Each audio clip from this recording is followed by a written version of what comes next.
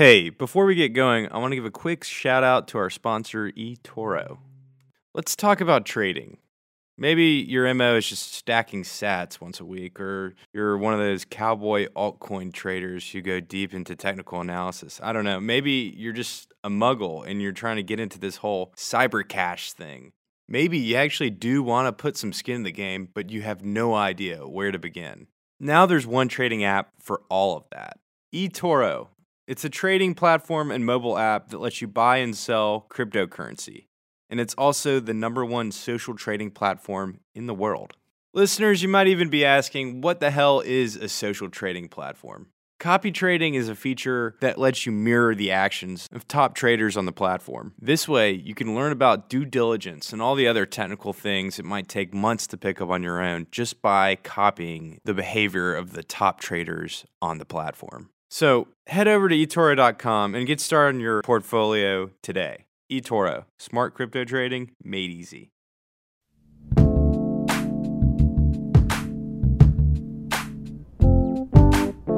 Hey, Dave Hollerith here. The World Economic Forum met in Davos last week.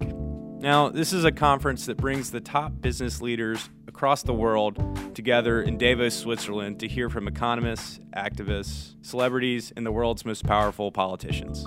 This year, the theme was Stakeholders for a Cohesive and Sustainable World. And along these lines, President Trump delivered a speech that could basically be summarized with this clip. The American dream is back, bigger, better, and stronger than ever before. Years of economic stagnation have given way to a roaring geyser of opportunity. U.S. stock markets have soared by more than 50% since my election, adding more than $19 trillion to household wealth and boosting 401ks, pensions, and college savings accounts for millions of hardworking families. Despite the fact that Trump has a track record for delivering hyperbolic and sometimes allegedly false statements and speeches, all of what he's saying is true. The U.S. economy is booming right now, and currently it's in its longest expansion period in history. But a lot of people wonder, doesn't that mean we're due for a downturn? That's pretty much a common moniker. Economic recessions happen, every 10 years. And if we're thinking back to the last economic recession in America, 2008 financial crisis, there's a pretty strong correlation to Bitcoin. Chancellor on brink of second bailouts for bank. That was the New York Times headline that Satoshi Nakamoto put as a note in Bitcoin's Genesis block. Now, people can argue around how much the 2008 financial crisis actually influenced Bitcoin's inception, since historically the idea of Bitcoin had been around for several decades. But there's no denying that the basis for Bitcoin's value hinges on the fact that it is sound money, meaning it cannot be manipulated by central banks. Also meaning it has enormous utility as a safe store of value during a financial crisis.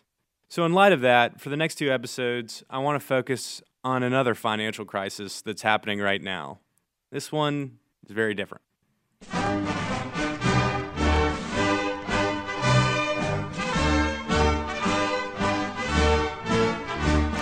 So, this is the national anthem of Lebanon, a country in the midst of a very unique political and economic crisis. Since October, citizens have been protesting in the streets, banks have placed restrictions and outright blocks on people trying to get their money out, and at the heart of these problems is what can best be described as political mismanagement and a good old-fashioned central bank Ponzi scheme. Connected to all this is the diaspora. These are Lebanese migrants and descendants who, for one reason or another, live in other parts of the world, but might still very well have family back in Lebanon. In total, there are approximately 4 million people living in Lebanon, while the Lebanese diaspora is ranged to be anywhere between 4 and 8 million worldwide. Yeah, it's big. Within the diaspora is a small contingent of educated and engaged people who are supporting those living in Lebanon by sharing information and offering solutions for how its economy could get back on track before things get even worse. They're mostly doing this through Twitter and other social media applications like Discord. Bitcoin, as well as a central bank-backed cryptocurrency, are 2 solutions currently being discussed. For the next 2 episodes, I have interviews with 2 members of the diaspora who currently live in the U.S. This episode mainly focuses on understanding the current Lebanese financial crisis in all its complex historical, political, and economic turmoil. My guest is Mike Azar, a financial consultant and lecturer who can walk us through how all this got started and what it might mean for the country's future.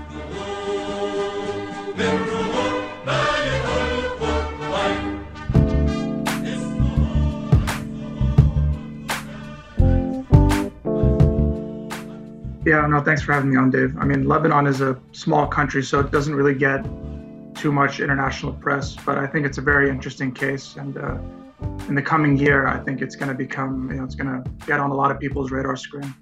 Well, yeah. So, I mean, just kind of starting with thinking about the protests. The latest round of protests started in October, but things have been building up for many years. I mean, we've had basically zero economic growth for a few years now. Lebanon's kind of in an interesting case because we have a huge diaspora. I mean, people here, young people, they grow up with the expectation that they're going to emigrate to Europe or the US or Africa or Australia or Canada because there's just no opportunities here. And at the same time, we have a very well-educated society. So we actually have millions more Lebanese living outside of Lebanon than living in Lebanon. And things have been gradually getting worse, really since 2011. Mm-hmm. But it's just happened so slowly that it took a while for things to get so bad that there was a spark that started this latest round. And the protests aren't, they're all over the country. That's what's kind of remarkable about it, is that typically you have protests that happen, mainly in the capital. Historically, you've had kind of a lot of mistrust between different communities in this country. But what's interesting about these protests is that they're economically driven. So people of different communities that have historically had mistrust for one another now realize that they actually have a lot in common, that the economic situation is affecting all of them the same. And so, you have massive protests in Beirut and the second largest city, Tripoli, in small towns, the mountains, really just all over. And that's why it seems to people here that this time is different. It's different than protests that have happened in the past that have been concentrated in either one community or another. Mm-hmm. The driving force of this has been something that all Lebanese are affected equally by. But real quick, so I found you through digging through Twitter. You're part of I would say a fairly small community of, I guess, people who are part of the diaspora, or so living abroad and of Lebanese descent who have been paying attention to this. And I think you even have a name now, the Nerds. I mean, it all happened kind of randomly. So I am part of the diaspora, but I live in Beirut now. So I've been there for about a year, and I grew up in Lebanon, but I was raised in the U.S. Okay. High school, college, and then work after that. When the protest started, a lot of us were commenting on it on Twitter. We're commenting on the economic situation, doing some economic financial analysis to explain to people what's going on, because there isn't that much transparency there. So a lot of people don't, now people can't withdraw money from their bank accounts like they used to. There are capital controls. People don't really understand why that is. What's the cause of that? Why would banks implement something like that? So a lot of us just independently started tweeting about that and trying to explain the situation to people. We just kind of found each other on Twitter, and then people called us the Nerds because we were explaining some very technical things in language that non-economists and non-finance professionals can understand. But we're not really an organized group. We're very decentralized. If you follow us on Twitter, you'll see there's dozens and dozens of people that contribute based on their expertise. We got people that work in banks in Lebanon, people that work on currency printing issues, people that work in oil and gas, people that work in economics. Everybody has an expertise. A lot of them live outside of Lebanon, but a lot are in Lebanon. And it kind of took off because finally, people were explaining these very complicated issues to a wider audience that's kind of historically been ignored because there's nobody really, Twitter's a good medium to do that, where you can kind of reach people directly. You can explain to your average person, okay, this is why this is happening. This is where Yeah. it started. This is what possibilities in the future are.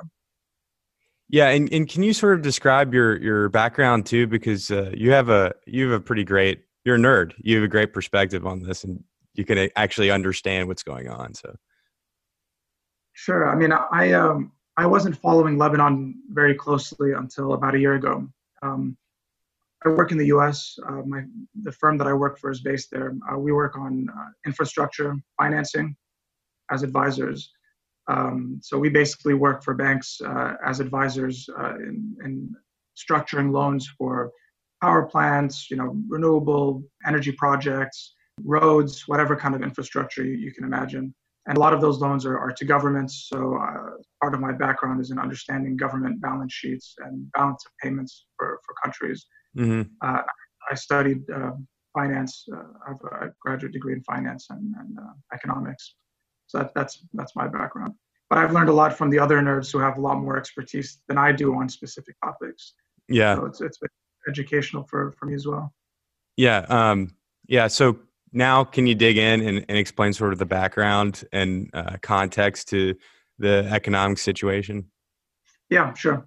You have to go back basically to the early 90s when the civil war ended. So Lebanon had a 15 plus year civil war that ended in the early 90s. And then the country was embarking on its reconstruction. The civil war was damaging in terms of human life, but also in terms of just the infrastructure of the country.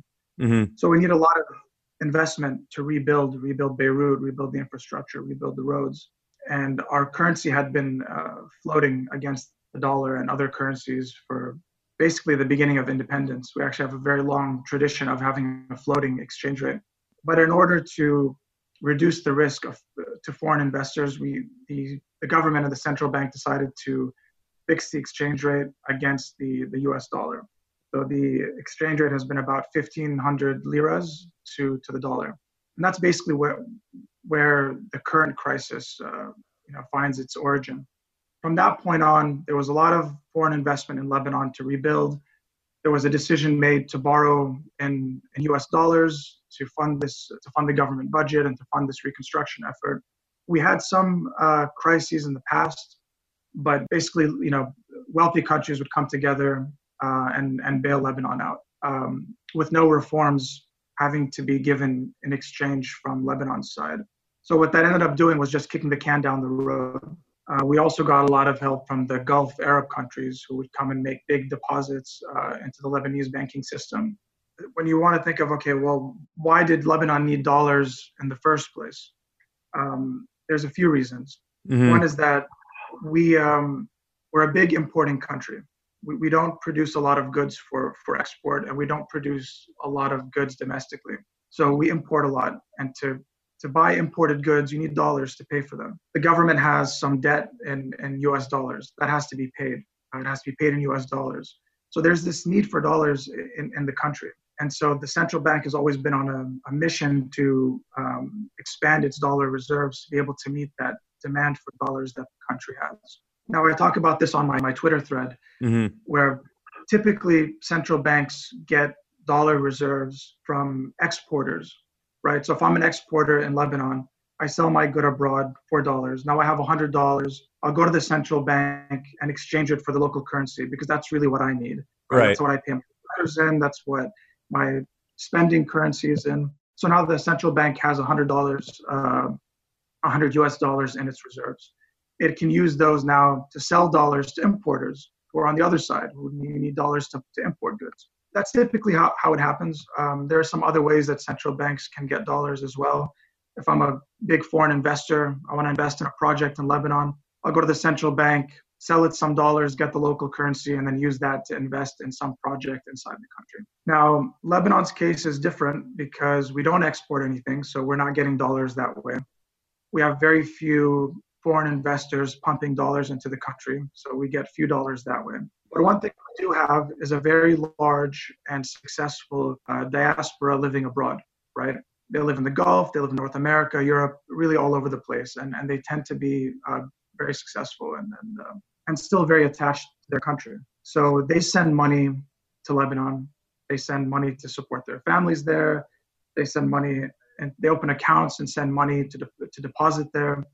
And the interest rates have been pretty high in Lebanese banks that Lebanese banks have offered depositors. So that's really encouraged Lebanese people abroad to send money there because you can earn 5, 6, 7, 10% on your savings account in Lebanon versus, in the last few years, you earn 1% or less in the US. Right. So the depositors who are typically outside of the country are sending dollars back to the central bank. Exactly. And that helped the central bank maintain the fixed exchange rate. Now, in 2008, after the global financial crisis, people had a lot of mistrust of Western banks, but Lebanon was kind of insulated from that because our banks aren't really that exposed to investments outside of the country. We have a pretty conservative banking system. Mm-hmm. So a lot of people actually ended up taking money from US banks, for example, and sending it to Lebanese banks where they thought it was safe. But we got tens of billions of dollars flowing into the country. And basically what that did is it caused a lot of inertia in the country where we thought things are good, we got a lot of dollars, we don't need to implement any economic reforms. And when you have a fixed exchange rate, if it's fixed in a way that causes your currency to be artificially strong, what that does is that it makes your goods less competitive compared to foreign goods. So nobody wants to buy your exports anymore because they're too expensive. And foreign goods are much cheaper relatively. Consumers inside the country will import goods from abroad. So what you see after 2008 is that imports just stepped up. So we started importing a lot more. Our current account deficit is something like 25% of GDP, which is just really remarkable. Mm-hmm. Countries with a 6 to 10% current account deficit are in crisis territory. We were at 25%, and we were able to sustain that because we had so many dollars flowing from outside, from the Lebanese diaspora outside, and then we just would gradually spend those dollars down to keep sustaining our import habit. Mm-hmm. Eventually, that stopped. The global economy recovered. Interest rates in the U.S. started going back up. Oil prices came down, so the diaspora in the Gulf wasn't able to send as many dollars. The economies of the Gulf became a little bit weaker, so they stopped being able to support us. Eventually, dollars stopped flowing, and the central bank had to take measures to encourage more dollars to come in, right? Instead of starting kind of a broad economic reform plan where we reduce our imports, we increase our exports, we kind of try to get our economy into a sustainable position. What the central bank and the political class did was try to encourage more dollars to come in. Let's get more depositors to send their money to Lebanon. So they did that by jacking up interest rates. Uh-huh. So before you could gain 5% on your savings account in Lebanon, the central bank said to banks in the country, listen, if you get us new dollars from abroad, we'll pay 10%. And so that encouraged people to keep sending money. It bought us a few extra years. But when you think of the cost of that, now we're starting to feel it. And that's why people are out there on the street. One of the reasons is that now the cost of those steps is really starting to be felt. Let's say the central bank now, right, it has a hunger for dollars. So a local bank gets dollars from abroad and then deposits it with the central bank, right? It's not using that money to invest in the country, to invest in projects, to extend loans. It's just giving it to the central bank, which is holding it in reserves to pay for imports. The central bank has to pay a pretty high interest rate on those dollars. Mm-hmm. But our central bank doesn't have any dollar revenue. So how is it paying interest on its, tens of billions of dollar deposits? It's just trying to encourage more dollar deposits, to pay the interest on the old dollar deposits. Now that we look at it in hindsight, it's just a very clear Ponzi scheme where once dollars stop flowing into the country, now you have these massive dollar costs, interest costs on your dollar deposits that you can't pay anymore. And then you have to have capital controls where you basically tell people you can't withdraw dollars from your bank accounts anymore because the dollars are done. We don't have any more. We need to save what few dollars we have left for critical imports like fuel, wheat, things like that, to pay the government's external debt. Mm-hmm. And so that's where we are now. We're down to less than $30 billion of reserves in the country against more than 100 billion of deposits, right? So you got, I can't remember the number, but let's say 110 billion of deposits, dollar deposits in the country, right? But you only have $30 billion left in the country. So there's this huge mismatch between what people are owed, the money they're owed in their bank accounts, versus how much money is left in the country to be able to meet those deposits. So Yeah. people can't withdraw dollars from their accounts anymore because there are very few dollars left in the country. And that's just not depositors from overseas. That's anyone in the country who has a bank account. Yeah, I mean, I forgot to mention at the beginning is that we have a dollarized economy where you can pay for goods in the country in either the local currency, the lira, or you can pay in US dollars. So it's very interchangeable. I can go open an account at a local bank in dollars, or I could tell them, convert my lira account into dollars. We're actually about 70% dollarized. So deposits in the banks in the country are 70% dollars. Mostly residents. I mean, the data is not very clear. So based on what we know, it's mostly residents, but a large proportion of it is non-residents. 30 to 40 to 50% could be anybody who doesn't live in Lebanon. Okay. Can you explain what the debt in this situation? So the central bank's debt is essentially the money they need to pay back to the depositors, or do they also have debt from the increased interest rates? So most of the central bank's debt is money that it owes the local banks for depositing dollars with the central bank, right? Mm-hmm. So it's kind of the way that a regular commercial bank's debt is to its depositors, right? Because it owes them that money. The depositor comes and puts $1 with the bank, basically lends it $1. The bank has to pay that $1 back eventually. It's the same relationship between the central bank and the commercial banks, where the banks went and put dollars with the central bank that they expect to get back eventually. Those dollars are depositor dollars that depositors put with the commercial banks. A commercial bank will go and put, $1 billion with the central bank, expecting an interest rate on that. But eventually it wants to be able to get that $1 billion back because, it has depositors on the other end that want their money back too. It might want to extend loans to businesses or mortgages or whatever. But now all those dollars are frozen with the central bank. So even the banks can't get their dollars back. So that's the debt situation from the central bank and bank's perspective. There's also the government debt. Obviously, the government has about $35 billion of US dollar debt that's coming due, every year from now, into the foreseeable future. We have a big debt payment in March, in April, in June.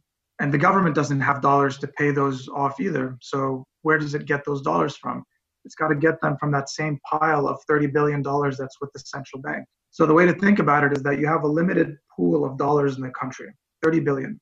And that pool has to be divided between the creditors of the central government, which want to be paid back their bonds, right?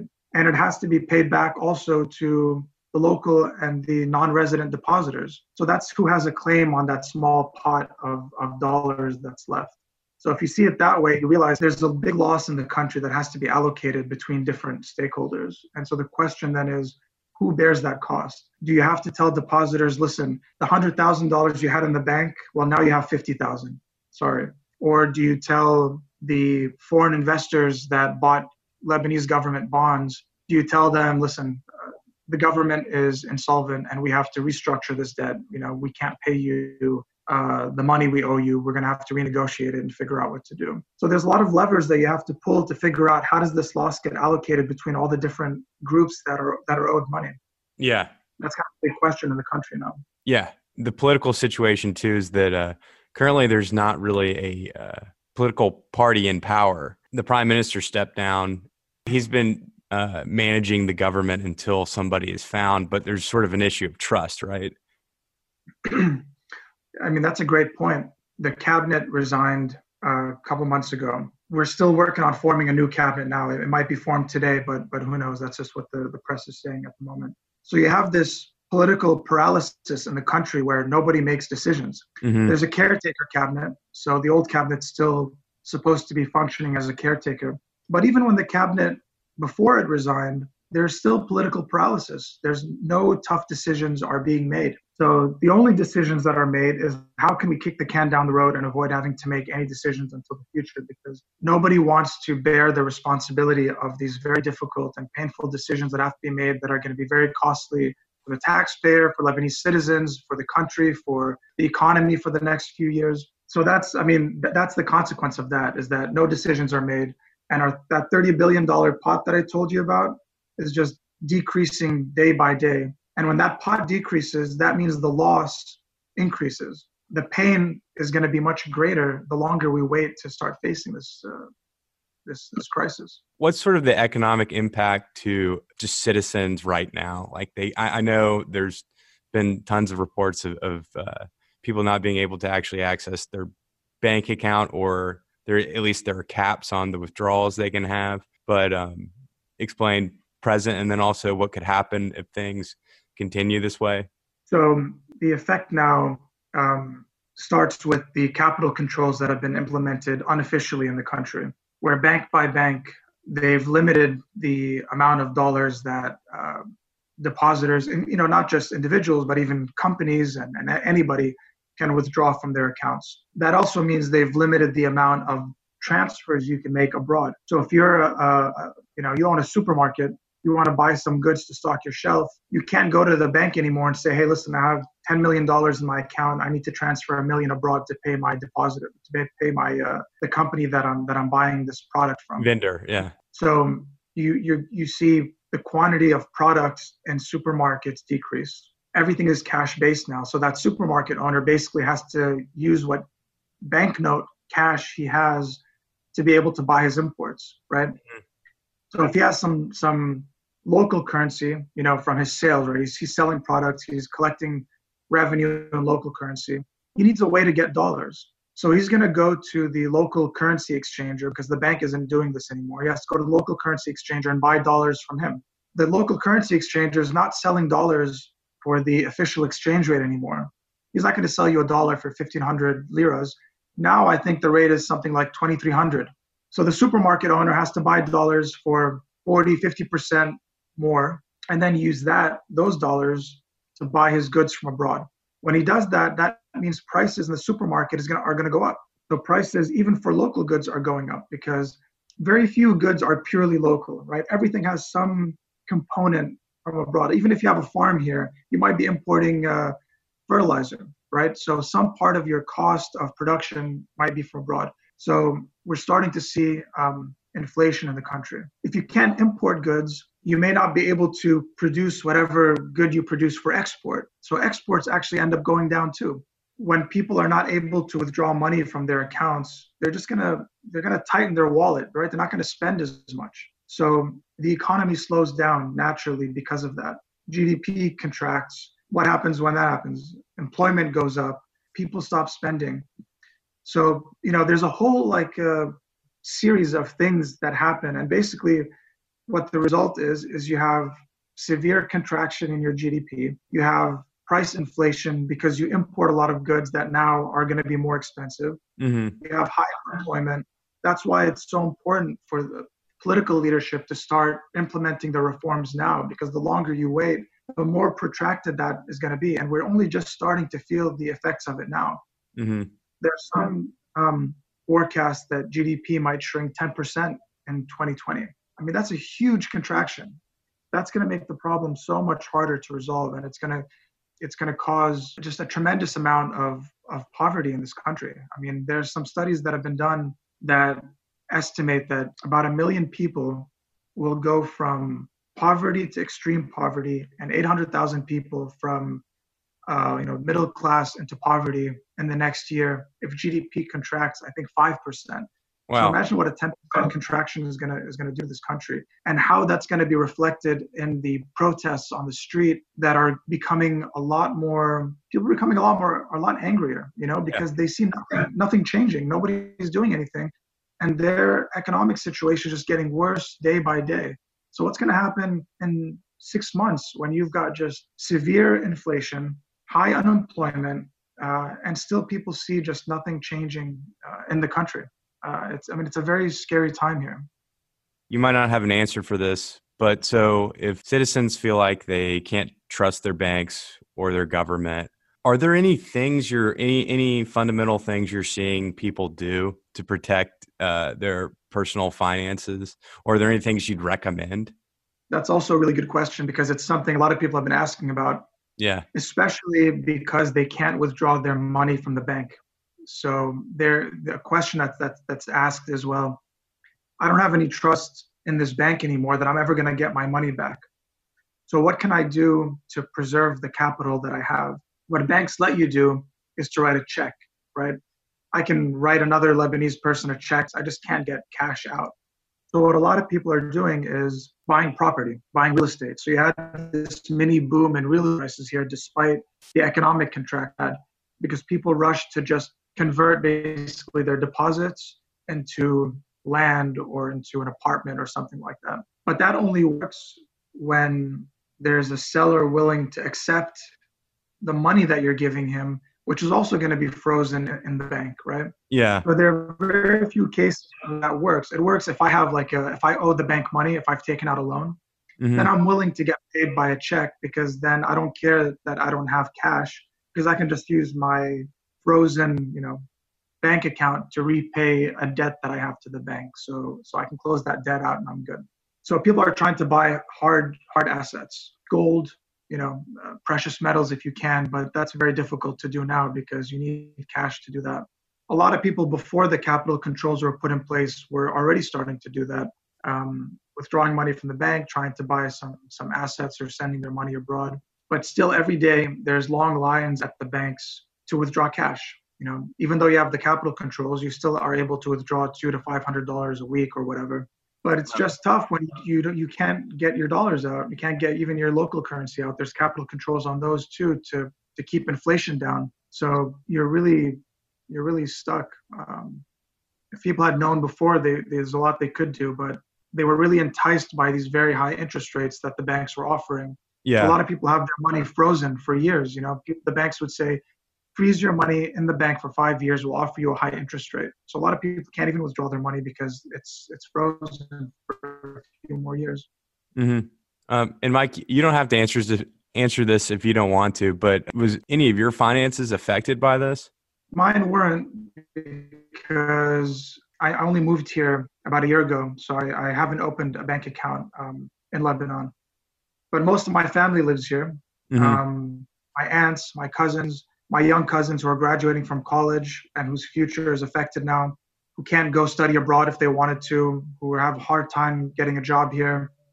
My aunts who are, need that money for their retirement. My grandparents who have money in the bank for their retirement. They're all very affected by it. And it's something that kind of makes this a little bit personal because, when you look at it, see the mismanagement that got us here over the course of many years that was foreseeable. And when you see who's really going to be affected by this, if I'm the kind of guy that has $10 million in the bank, I'm not really going to be affected because I got money abroad, I've got businesses, I have connections with the bank, I probably get some money out, I'm going to be all right. But if I'm my grandma's a 90-year-old retiree, what's she going to do? Her money is not accessible. There's basically no social safety net in this country. So if she has to go to the hospital now, the hospital prices everything in dollars. She had to have a surgery. She broke her shoulder a couple months ago. She had to go to the hospital for surgery. And, it was a few $1,000s, the cost of the surgery. No insurance program for old people there. So you got to pay cash. No Medicare. Yeah, no Medicare. And now the hospital is not going to exchange, is not going to abide by the official exchange rate. If a procedure costs $1,000, or let's make it simple, if it costs $100, now the hospital is going to tell you, listen, we can't do that exchange rate anymore. You owe us $250,000 now because, we've got to import our medical supplies from abroad, but the cost just went up. So what does she do? And you have no social safety net. So, basically it means you can't get treatment. Your pharmaceuticals, your whatever medications you're on, the prices go up. I mean, it's just such a wide effect on the most vulnerable people in the country. And it's, there's not really anything being done to protect at least, like, why does somebody who have $1,000 in the bank, why should that person be affected by the capital controls? Why should you limit how much that person can withdraw? You've got to like start thinking, okay, we have this big loss and we have to allocate it between different parties, right? The least you can do is protect like the poorest 20, 30% in the country who are already have been for the last, 10 years. But that's not happening. And that's causing a lot of anger on the street. And it really comes down to just economic and political mismanagement in this country. And it's interesting because, we're not the only country to face an economic crisis. I mean, it happens all the time. There's a lot of countries. Now, we are the only country, or one of, maybe there's one other country in the last 40, 50 years that's had a combination of a banking crisis, a currency crisis, and a debt crisis all in one. Usually you've got one of those, or maybe two of them. Another thing that makes Lebanon kind of unique. But we know what the solutions are. We know what needs to be done, and you just have to do it. It's going to be painful, but you do it in a way where you at least protect the people that are the least able to bear the cost of it. And in a few years, hopefully, you start recovering. There's a lot of interesting things that are kind of being, but they all seem to be superficial. It's not Bitcoin. It is. I know that historically, from where we are, we've never really seen like a central bank issued cryptocurrency actually be put into practice and work. So I'm definitely curious about that idea. Sure. I mean, it's generally pretty new. There are very few examples of countries that have done it. I mean, I know Zimbabwe experimented with it. I'm not so familiar with how effective or not it was. I don't think it was very effective, just based on what I've read. But I think your audience would be interested in Lebanon's case because, firstly, it's it's generally a middle-income country, very highly educated society, a big, successful, and educated diaspora abroad. So you rarely kind of come across a country with those characteristics, and the combination of crises that it has. Start thinking about central bank digital currency. So it's going to be a really good case study to see how this can be implemented, what are the effects, what are the benefits and the costs of it. Now, there aren't too many details out there about exactly what the central bank is planning to do because you can implement a digital currency in a million different ways depending on what your goals are. Yeah. Unlike kind of your standard cryptocurrency like Bitcoin, as you probably know, a central bank digital currency is still centrally controlled by central bank. Totally. So it's not the same thing. Which there could definitely be problems there if the whole point is to make a better system if the same group is running it. I mean, that's my thought. Yeah, no, you're absolutely right. I mean, you have a digital currency but poor monetary policy, then what did you gain from doing that? If your goal is to have a currency that's independent of any kind of centralized control by the government or by the central bank that could affect the value of that currency, then a central bank digital currency may not be effective if there's not really trust in those institutions and the policies that they carry out. What a central bank digital currency will do is it'll give the central bank more power to control the money supply, to control prices, to get information about where people are spending their money, to help inform their policy. Now, another thing it can do is what I was telling you before about how prices are going up in Lebanon. We already have inflation that is being seen at the consumer level. And you have that inflation because you have a parallel market in the exchange rate. Mm-hmm. So the lira is losing value. Now, if you have a central bank digital currency, you can kind of mask that, right? Because you have everything controlled through the central bank, right? You would as a depositor, you would exchange what money you have in your bank account, your dollars that are frozen. You can exchange them for digital currency, and that can become the new medium of exchange. What that does is that instead of seeing prices go up in the supermarkets, for example, the burden is shifted to the importer. So now the importer, you go to the supermarket, you buy something, you pay for it in digital currency. Now that supermarket still needs dollars so that it can buy goods from abroad. Yeah. Instead of going to its commercial bank, or instead of going to its the local currency exchanger to buy dollars, it can't do that with digital currency. It has to go to the central bank and get dollars from the central bank directly. The central bank now has a much greater say in who gets dollars and who doesn't, who gets to import goods and who doesn't. So instead of seeing prices go up in the market, you might just see goods disappearing from the supermarket, right? Because if I'm an importer and the central bank tells me I'm not going to give you dollars to stock up, cheese, imported cheese, then I just can't import it anymore, and that's it. The good just disappears. So you mask the inflation, and it takes the form of goods disappearing from the market. So that's kind of an unfortunate consequence of it. But once you have, if you end up in a situation where you have massive inflation in a country, that becomes very, very hard to get under control.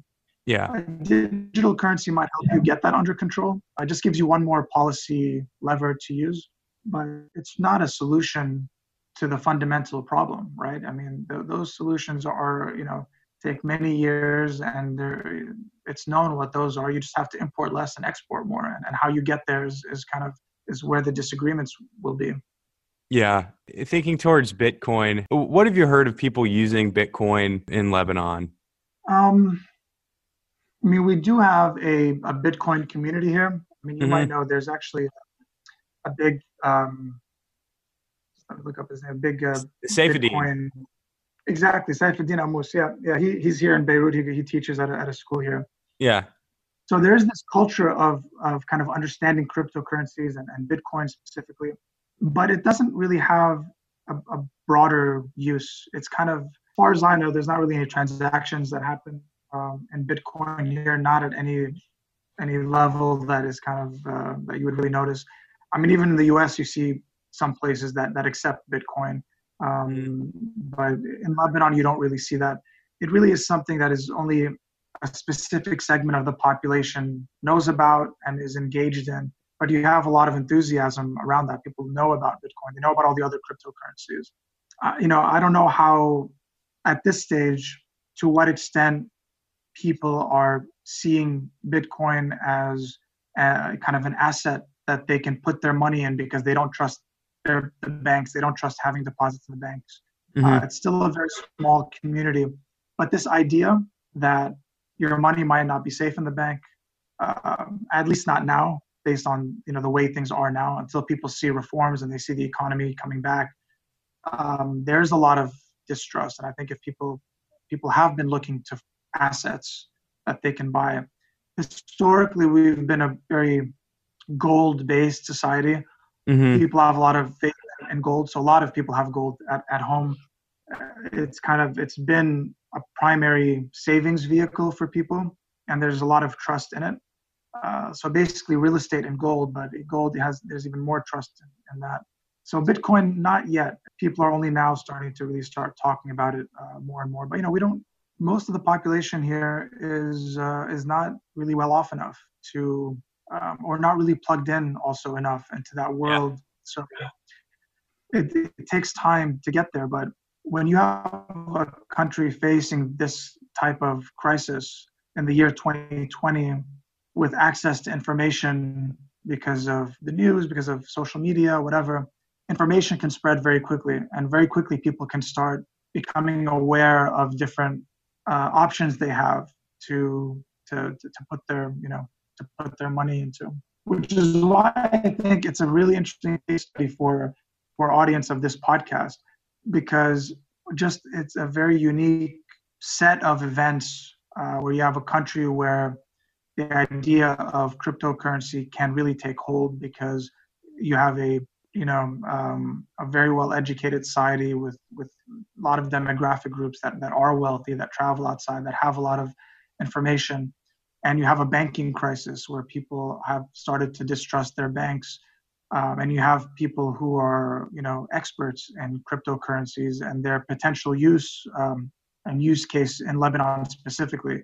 So really the next year or two is going to be a very interesting example of, the role of cryptocurrencies and Bitcoin in countries that are like Lebanon.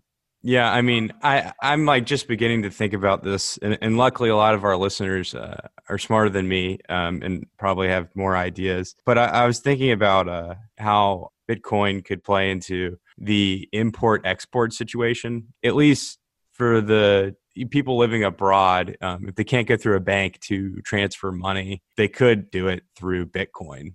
Yeah, I mean that's because you can't transact in dollars anymore, basically Yeah, internally and externally.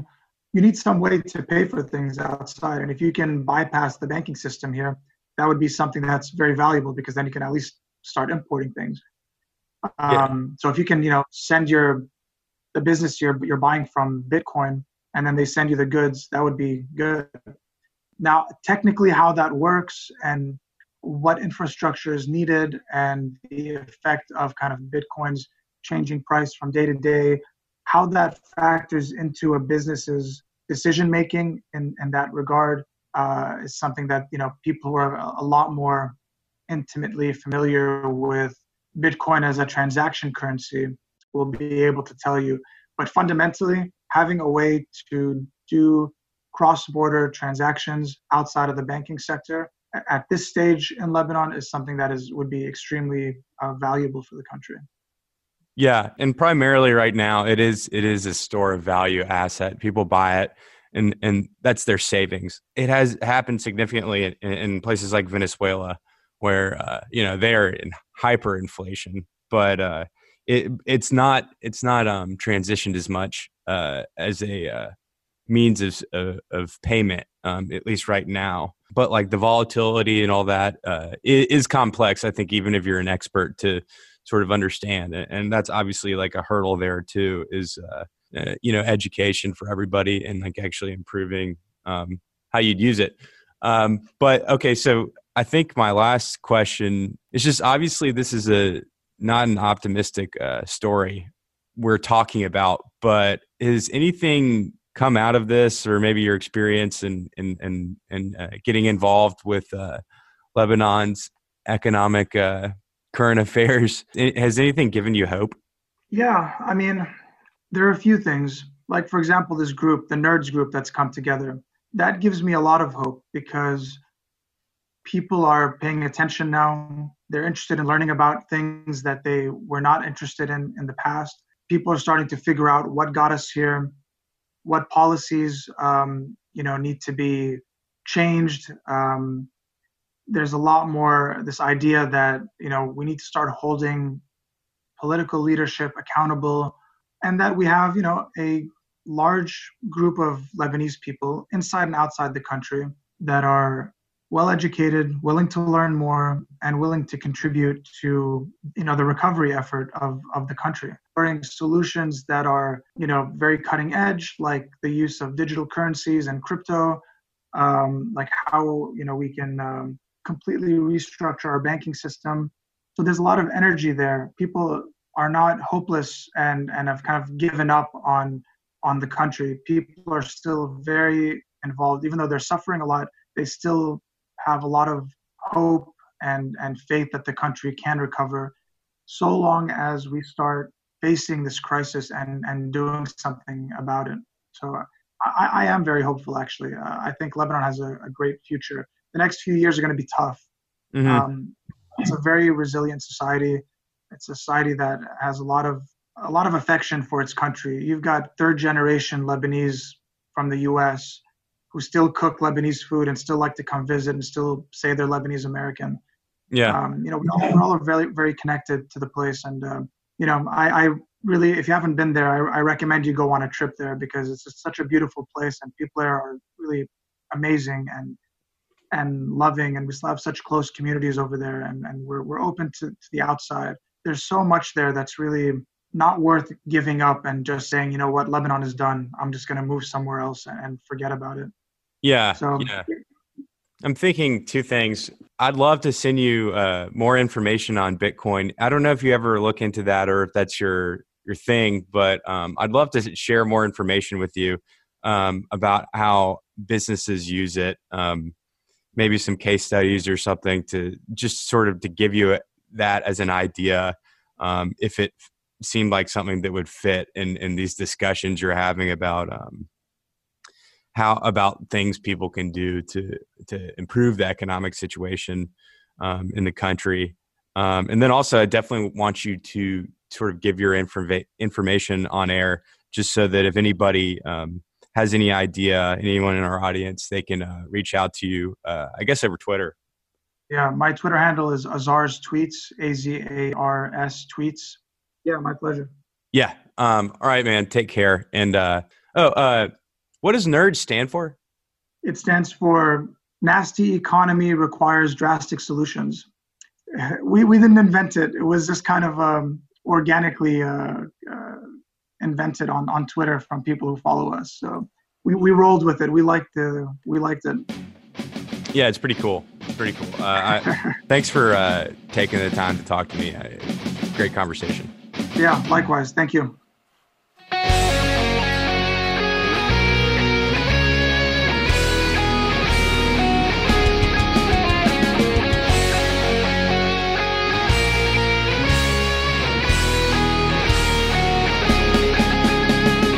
The Bitcoin Magazine podcast is a BTC Media produced podcast on the Let's Talk Bitcoin network.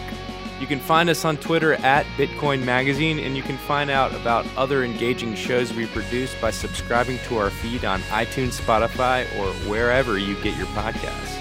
Thanks for tuning in. See you next time.